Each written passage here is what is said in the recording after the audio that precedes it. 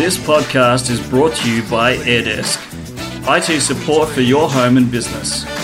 To give your business a help desk, visit airdesk.online or search AirDesk support. Hello and welcome to the Tech Authority Podcast. I'm Andrew Brown, your host. Today I'm going to tell you how you can take a really nice silhouette photo. The easiest way to do it on a Canon camera is to access the quick settings and go into shutter priority mode, which is the TV mode on the camera. Once you're in there, you'll see an exposure compensation setting, and you want to click onto that and select a dark setting. You can either modify it to go brighter or darker. I would ideally set the exposure compensation to -3 or -3 or even -2, and then put your object in the direct sunlight and then take the photo, and you should come up with a really nice photo of a silhouette.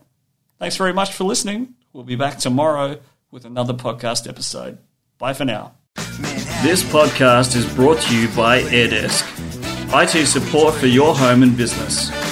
To give your business a help desk, visit airdesk.online or search AirDesk support.